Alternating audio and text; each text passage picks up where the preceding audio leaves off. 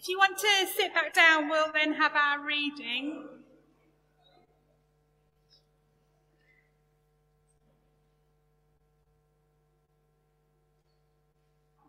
While you're just getting back, our reading this afternoon is Ezra chapter 7 to chapter 8, which is on page 478 in the Church Bibles. It's page 478, and it's Ezra chapter 7 to 8.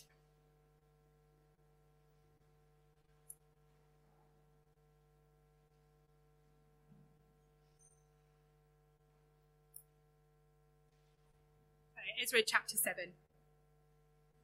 After these things, during the reign of Artaxerxes, king of Persia, Ezra, son of Sariah, the son of Azariah, the son of Hilkiah, the son of Shallum, the son of Zadok, the son of Ahitub, the son of Amariah, the son of Azariah, the son of Merioth, the son of Zerahiah, the son of Uzzi, the son of Bukki, the son of Abishua, the son of Phinehas, the son of Eleazar, the son of Aaron the chief priest, this Ezra came up from Babylon. He was a teacher well versed in the law of Moses, which the Lord, the God of Israel, had given. The king had granted him everything he asked, for the hand of the Lord his God was on him. Some of the Israelites, including priests, Levites, musicians, gatekeepers, and temple servants, also came up to Jerusalem in the 7th year of King Artaxerxes. Ezra arrived in Jerusalem in the 5th month of the 7th year of the king. He had begun his journey from Babylon on the 1st day of the 1st month, and he arrived in Jerusalem on the 1st day of the 5th month, for the gracious hand of his God was on him. For Ezra had devoted himself to the study and observance of the law of the Lord, and to teaching its decrees and laws in Israel. This is a copy of the letter King Artaxerxes had given to Ezra the priest, a teacher of the law, a man learned in matters concerning the commands and decrees of the Lord for Israel. To Artaxerxes, king of kings, to Ezra the priest, teacher of the law of the God of heaven, greetings. Now I decree that any of the Israelites in my kingdom, including priests and Levites, who volunteer to go to Jerusalem with you, may go. You are sent by the king and his 7 advisers to inquire about Judah and Jerusalem with regard to the Lord of your God, the law of your God, which is in your hand. Moreover, you are to take with you the silver and gold that the king and his advisers have freely given to the God of Israel, whose dwelling is in Jerusalem, together with all the silver and gold you may obtain from the province of Babylon, as well as the freewill offerings of the people and priests to the temple of their God in Jerusalem.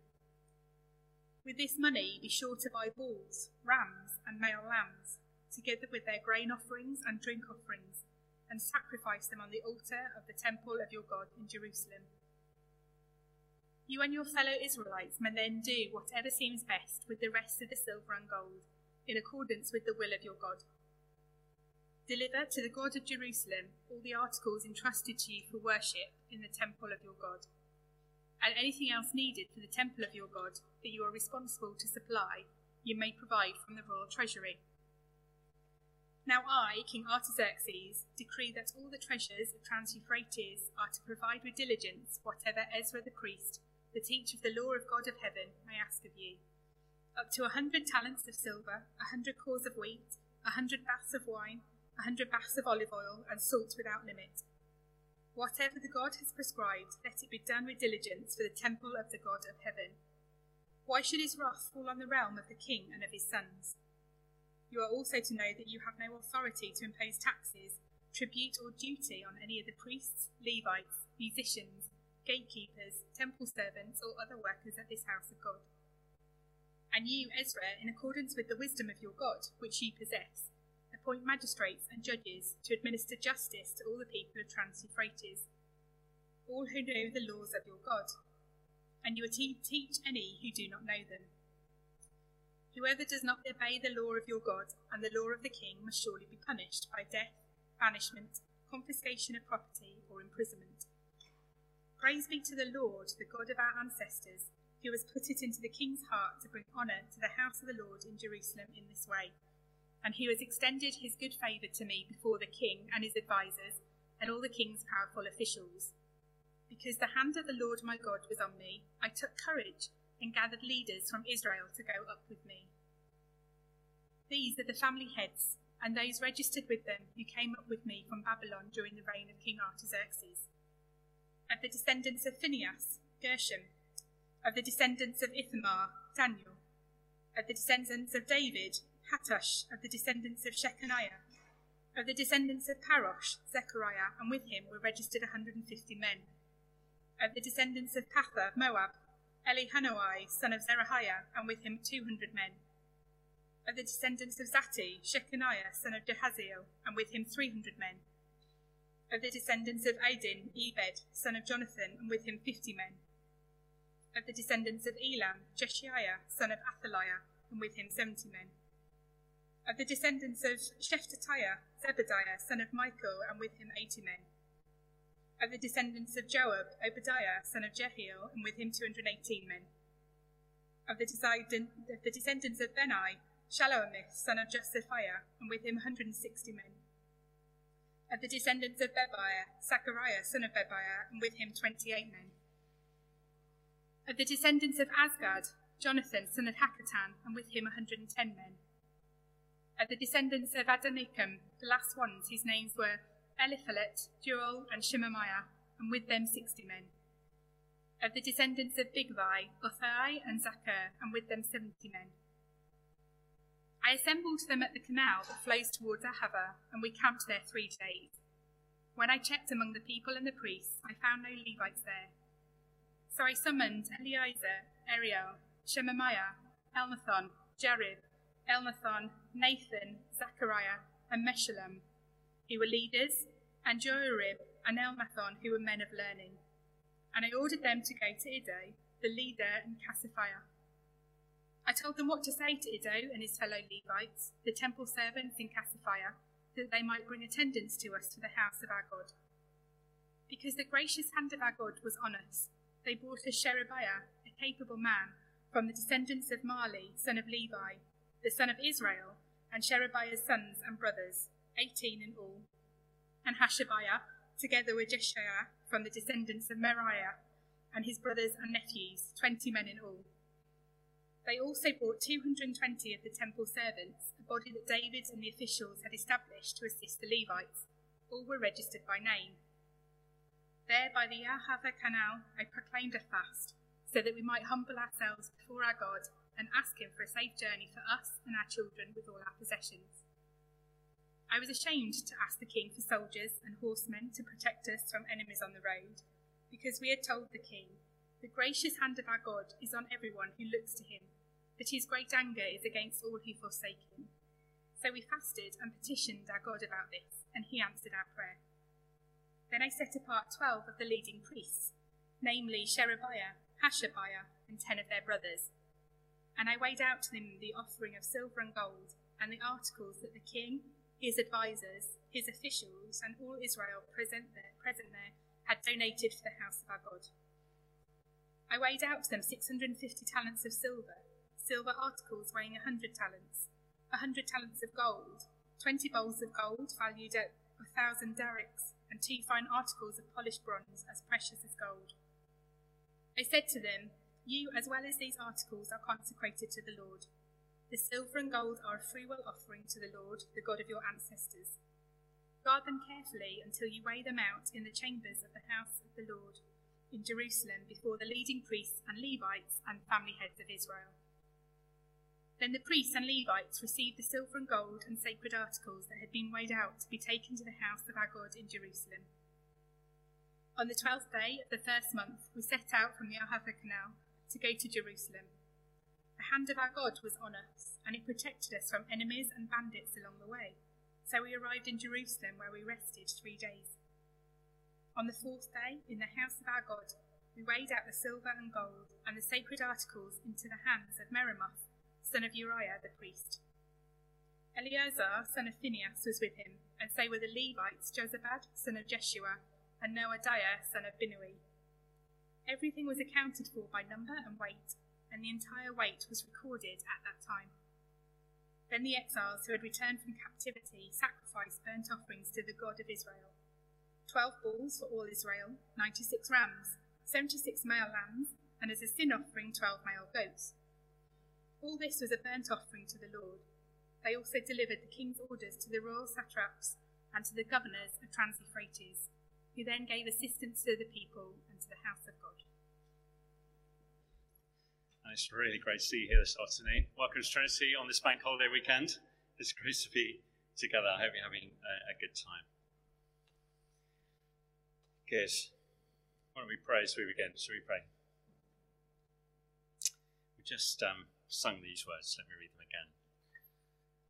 May wandering hearts be warned from sin. May troubled souls find peace within. May Christ be our delight.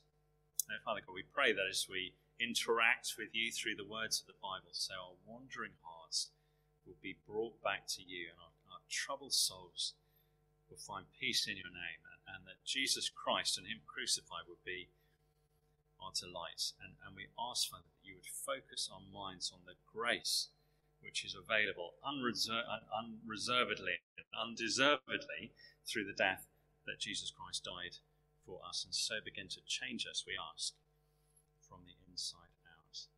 And we ask these things humbly and in dependence on your sovereign hands. In Jesus' name. Amen. Amen. Well, with lockdown coming to an end, and with schools going back on Wednesday, is that right? There are all kinds of things that need to be rebuilt. Boris Johnson is saying that the economy needs to be rebuilt. I think that's true. As a country, we borrowed, £299 billion from other countries to fight the pandemic. £299 billion. The economy needs to be rebuilt a little bit, so I understand. If you're in education, we've got some teachers here, then a number of things need to be rebuilt. Classroom teaching, GCSEs, A-levels, they need to get back on track.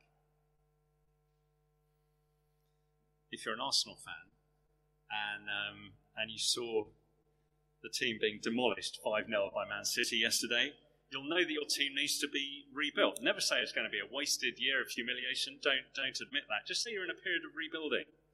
It's time to rebuild the team. You talk to Mikel Arteta, and he will tell you that.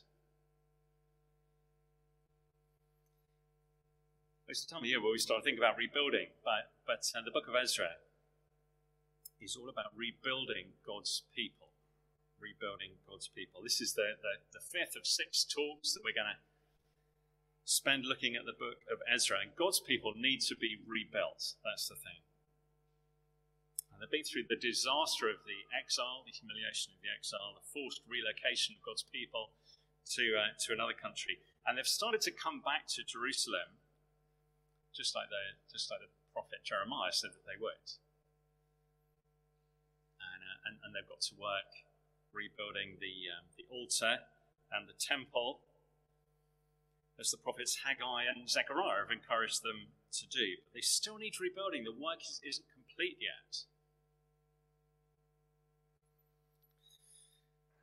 Maybe you remember this diagram from before. This is how the rebuilding happens in the book of Ezra.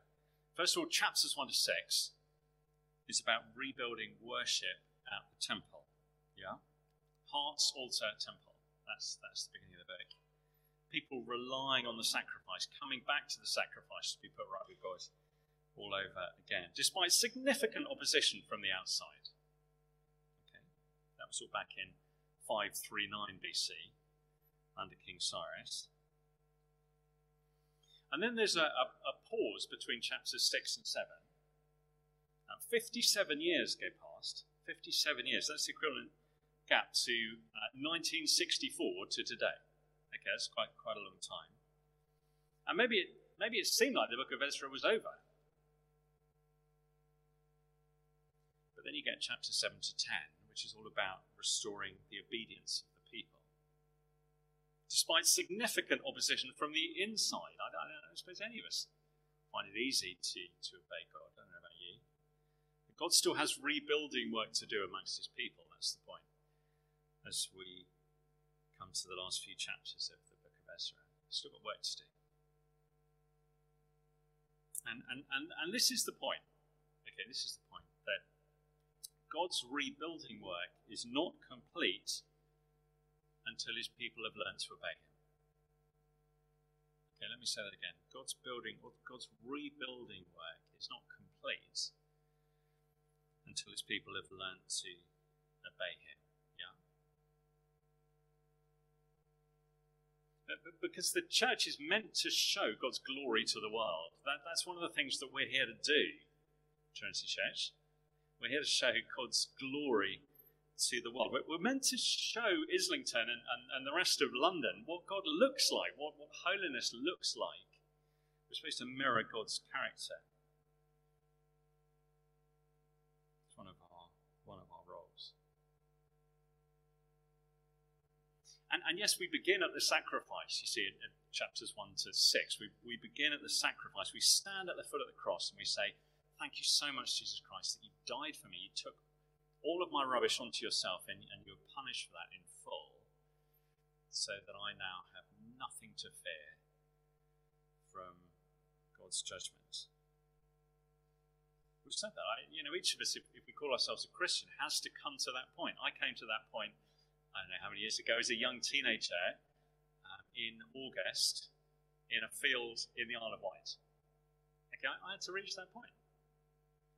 I cried tears. I realised that Jesus had made this sacrifice for me. But then, chapters 7 to 10, each of us need to live differently as a result. God loves us too much to let us stay the same. We want to change and reflect his character to a watching world.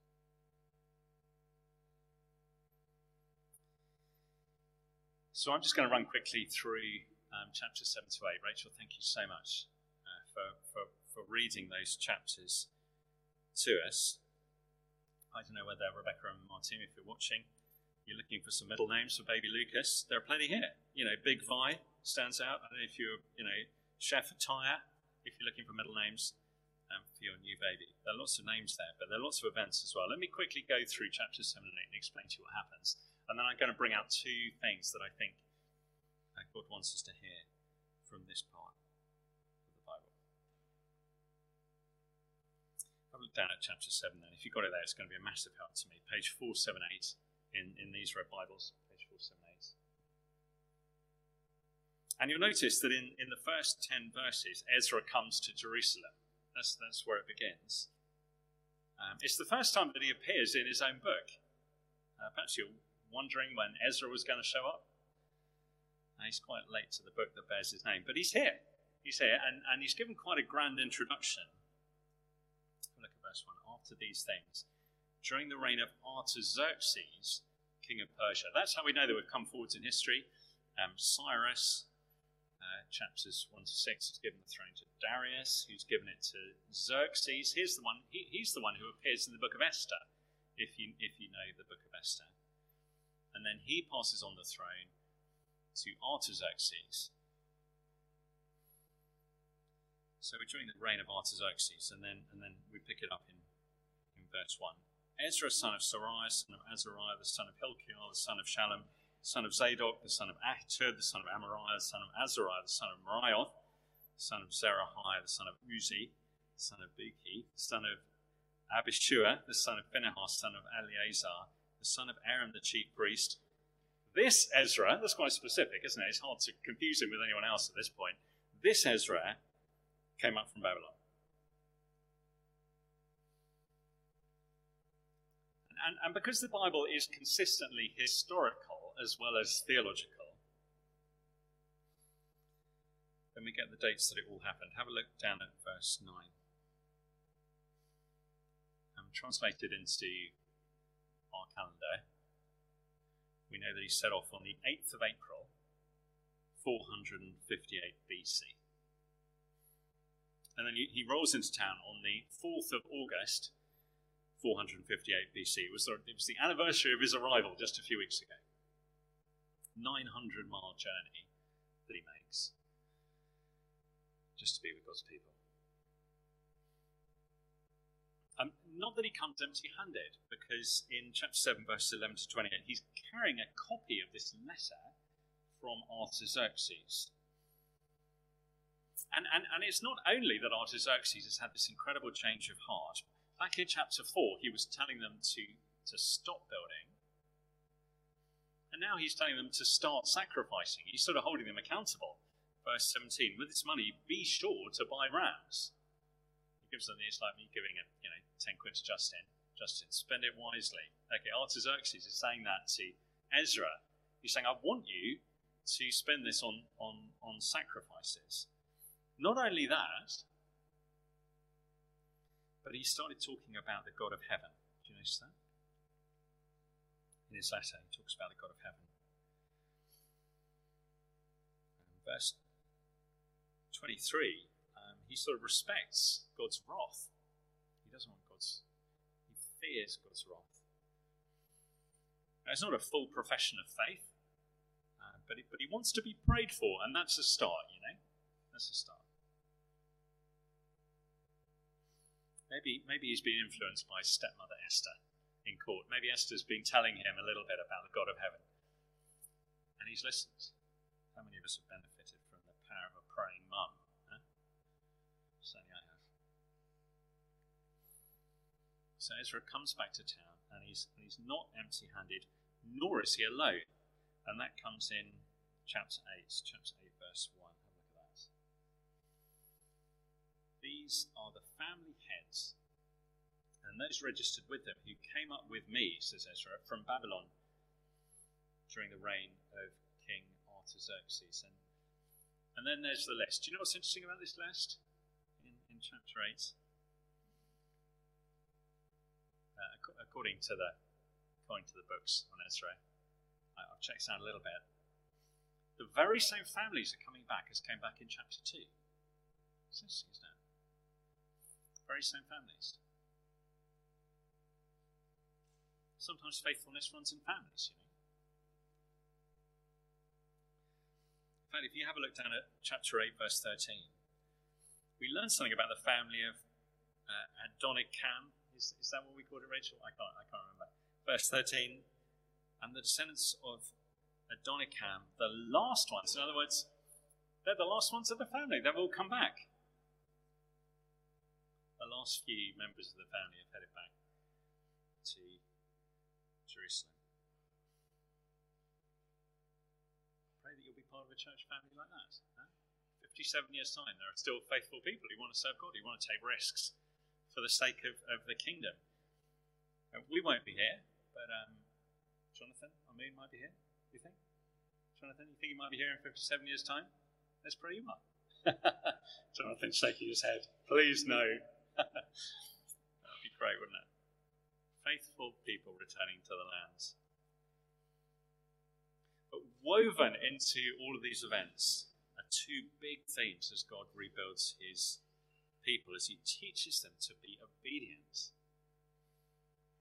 And here's the first one. Two things that are necessary for the rebuilding of God's people. Here's the first one. A leader obsessed with God's word. That's what's needed, number one. A leader who is obsessed with God's word.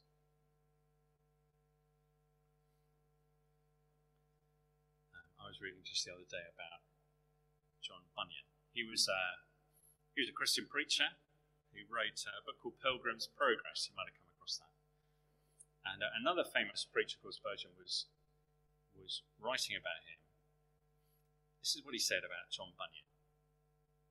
See it up there on the screen.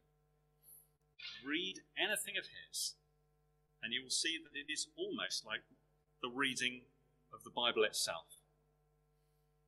He had read it till his very soul was saturated with Scripture.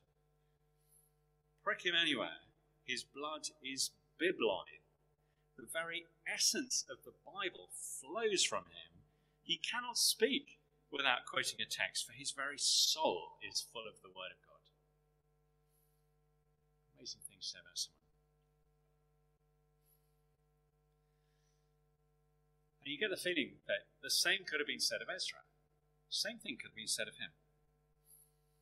You see it in chapter 7, verse 6. It comes all the way through these two chapters. You come with me to chapter 7, verse 6, down there on page 478.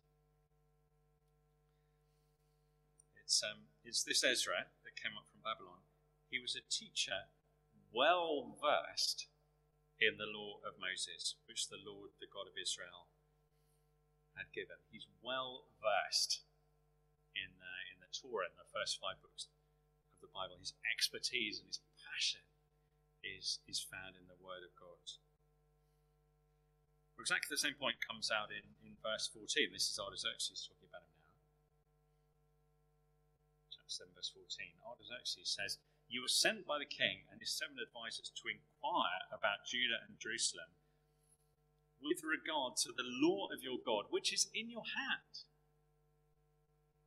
Perhaps he knew. I don't know whether he meant that literally. Perhaps he knew that Ezra walked around with God's word in his hand. Maybe he meant it metaphorically. But the point is that Ezra didn't keep the word of God squirreled away in his bedside drawer, sort of lost at the bottom of his handbag. And the law's in his hand in the sense that he knows it. You see, he knows it. It's inside of him. His blood is bibline. Speaks the word of God. Loves it. But not just that, but he does it. Have a look at verse 10. It's the best. Verse 10, chapter 7, verse 10. Have a look down at that. Nathan's already read it out to us.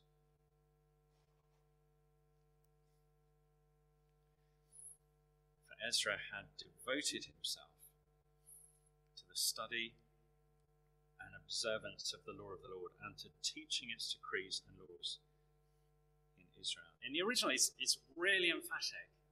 Really emphatic.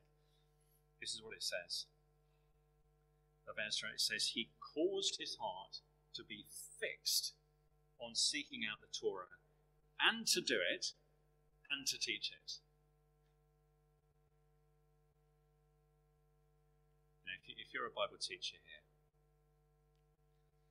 then you'll know how easy it is to go from reading the text to teaching the text and forgetting the middle part. But to do it. But Ezra does pass it on to verse 25 says that. Have a look down at chapter 7, verse 25. And you, Ezra, in accordance with the wisdom of your God, which you possess, appoint magistrates and judges to administer justice to all the people of Trans-Euphrates, all who know the laws of your God. Your God knows this, not just the God, your God. And you are to teach any who do not know them. He's taking on a teaching job. He used to have a multiplication ministry. He's in the way that Paul tells Timothy, he used to teach people who are going to teach people who are going to teach people. If you just got one preacher, there's sort of fixed rate. He becomes the rate limiting step. Yeah. Then you've got one teacher. There's only a certain rate at which he can teach other people. If he's teaching teachers, there's no end to the people who hear about the law of his God. That's why at Trinity we try and encourage Bible teachers to lead small groups and to do one-to-ones and teach the scramblers upstairs. You know, we want to teach people how to teach.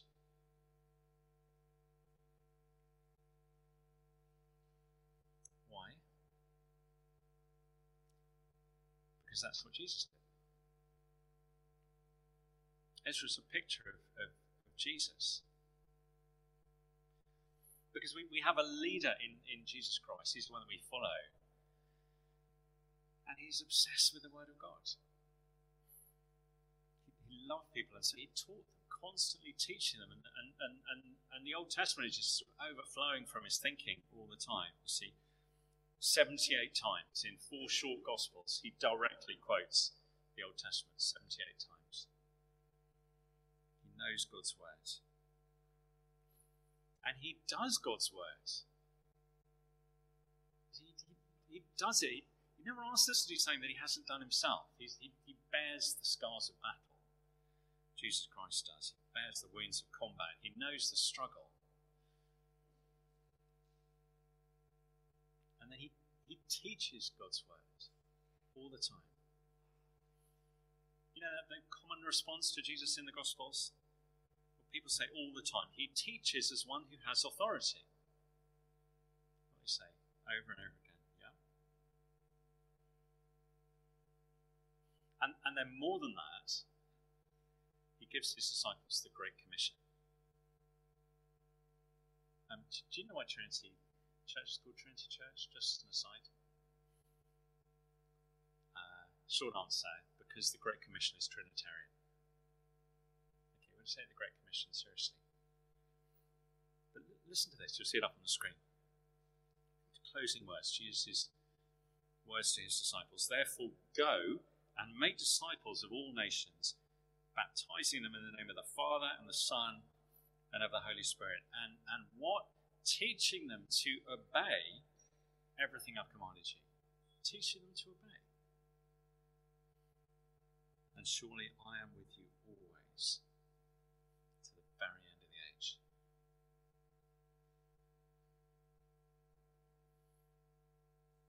So you see, we're to learn obedience. God's work of rebuilding us as a church is not complete until we've learnt obedience from Jesus Christ. I wonder what, in all of us, sort of downplay words from the Bible, I guess, or all of us have sort of blind spots in our lives. I don't know, why does the Bible still need to bite in your life? I need to ask myself the same question. Maybe you need to learn to be a servant. Maybe you need to learn that it's not all about you. Maybe you need to learn not to get angry. The Bible says that doesn't bring about the righteous life that God requires. Maybe you need to learn not to criticize. The Bible says only say things that are useful for building others up. We all have our blind spots, we have our inconsistencies. We need to learn obedience from Jesus Christ. Christ-likeness. People have been saved by a sacrifice, living holy lives, showing the world what a holy God looks like. And then we need to receive his commission to teach it to one another. That's the New Testament model. We're teaching and encouraging one another in God's word. Is there something you can pass on to other people, whether you're a church leader or not? Is your blood bibline? Is your soul full of the word of God? So that when you're praying with someone in the hospital bed, or you're talking to them on the mobile, praying with someone who's gone through a broken relationship, whatever, those words just come to mind. They just flow out in your prayers because you love the word of God. You know, God's word just woven not only into our prayers, but into our conversation. We're coming soon to the start of a new academic year. I wonder if my desire is to know the word of God better. Really drink it in. Rachel, we're going to be saying goodbye to you today. Sad day for all of us. I haven't asked you this, but I hope, pray that you'll be able to say that you know the Bible better now than you did 14 years ago. That's our ministry to you. And if we're going to be rebuilt as a church, then we need to know and to do and to teach the Word of God until we show the world what a holy God looks like.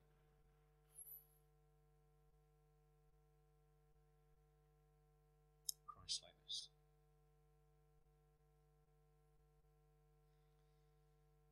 But just in case we thought that was something we were going to do in our own strength, then there's a second point which is woven into these chapters as well, and we'll deal with that a little bit more briefly. Something else that we need. Second point. What do we need? A humble dependence on God's gracious hand. Humble dependence on God's gracious hand. Do you know they told us at medical school that you can make 15 diagnoses from examining a patient's hands? Okay, apparently that's true. So look at your hands for a minute. All kinds of things you can tell. You look at the colour of the nails, shape of the nails. Side to side, that's quite important. veins on the back of your hand, the colour of your palms. Pinch the skin, you can see how quickly it goes back. Skin turgle. It tells you a bit about how hydrated you are. Shape of the bones in your hands. Any contractures? I've probably got you worried now, haven't I? You're probably thinking, I'm going to die. This is the point. It's not a particularly profound one. But Ezra is not worrying and looking at his hands. His whole awareness is of God's hands.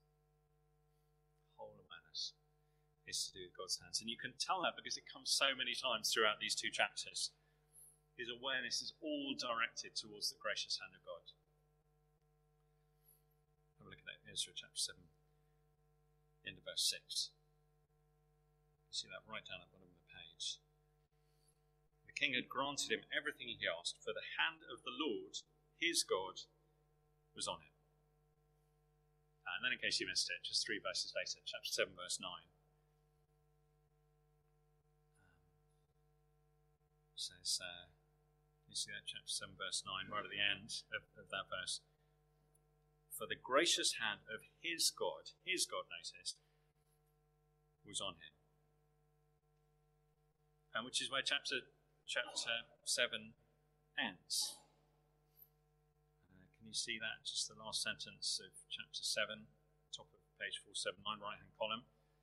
Because the hand of the Lord my God was on me, I took courage and gathered leaders from Israel to go up with me. See that? And then in chapter 8, Ezra's back is just against the ropes. Time and time again, there are so many problems. And if you've had a week like that, the problems just pile up.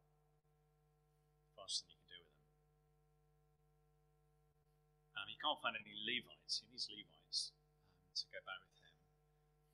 And he can't find any, so he has to go looking for them. And just added to that problem, he's got to transport millions of pounds worth of gold. Have you seen gold and silver? Seen the footnotes at the bottom of page 479?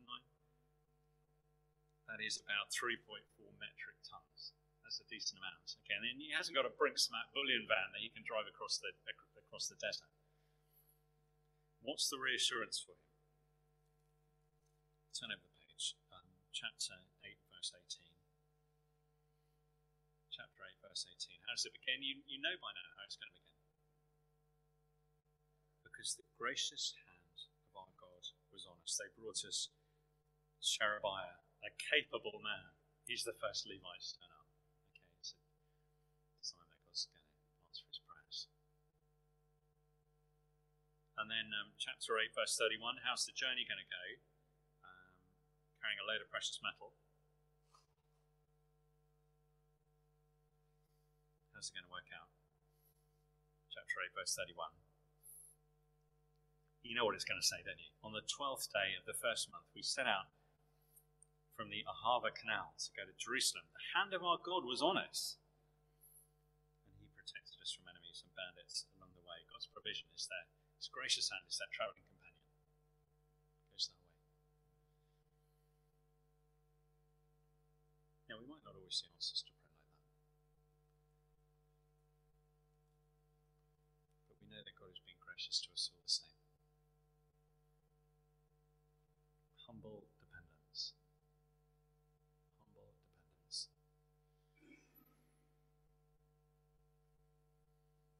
Let's just end that lesson. Have a look at chapter 8, verse 21. There by the Ahava Canal I proclaimed a fast, so that we might humble ourselves before our God. Humble obedience. If we're to be obedient, we will need a humble dependence on God's gracious hand. It's funny, isn't it? It's the first thing we're taught as a young Christian. And they've got to look after us. And it's the first thing that goes out of the window when the pressure starts to mount. In my mind anyway, sometimes. Dependent Christ-likeness. If you take away 2 words from Ezra chapter 7 and 8, remember those 2. Dependent Christ-likeness. That's what we're being taught in these 2 chapters. Oh, how I hope we can have some prayer meetings in the year ahead that are characterised by those two words. Dependent Christ-likeness. That'd be great, wouldn't it? Come together and pray. Rest our whole weight on the God of the Bible. He loves to look after us by his gracious hand. Dependent Christ-likeness. God's rebuilding work is not complete until people have learned to obey him and to trust him.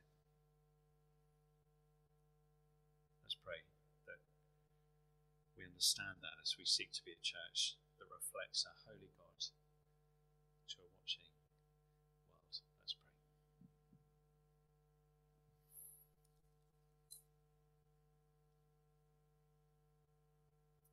Father God, thank you for Ezra's willingness not only to know your word deeply, but to do it and to teach it. And we ask, Father, that we would be people who drink in your word day by day and then do what it says. And Father, I pray you show us our blind spots, maybe parts of our lives we haven't yet submitted to your word. I pray that you challenge us and show us what we might have missed. Bad habits that might have come back.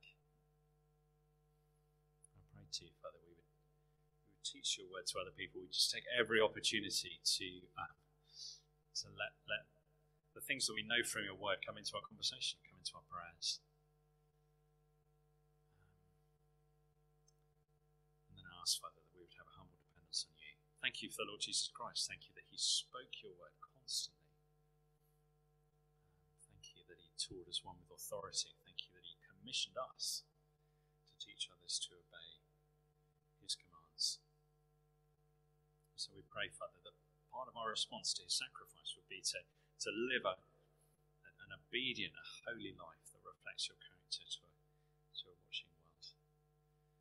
Please, Father, transform us in that way, we ask. In Jesus' name.